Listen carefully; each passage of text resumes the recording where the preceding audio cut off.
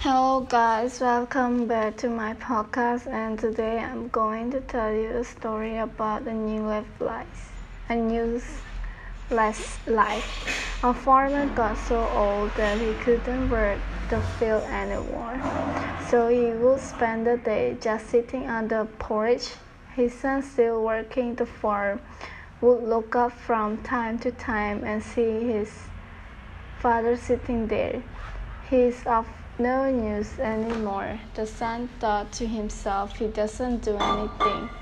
One day the son got so frustrated by this that he built a wood coffin, drug it over to the father, climb inside. After closing the lid, the son dragged the coffin to the edge of the farm where was a high cliff.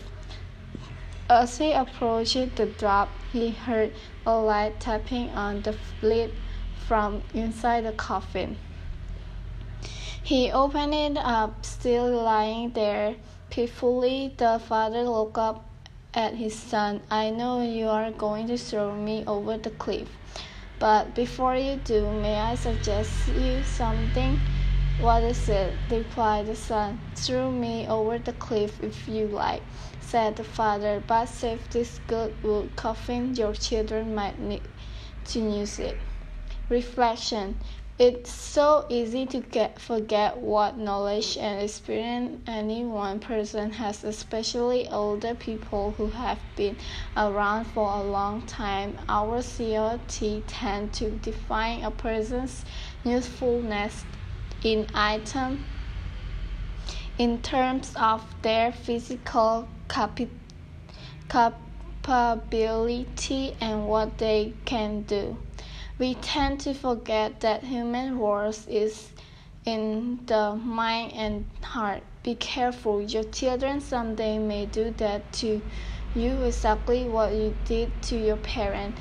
All bad things that you do will eventually come back to haunt you. It's karma. Materialistic greed, ill will, aversion, hatred, and delusion can make a person do the most cruel and horrifying things. Such a person needs to see the cause and effect of his unwholesome action.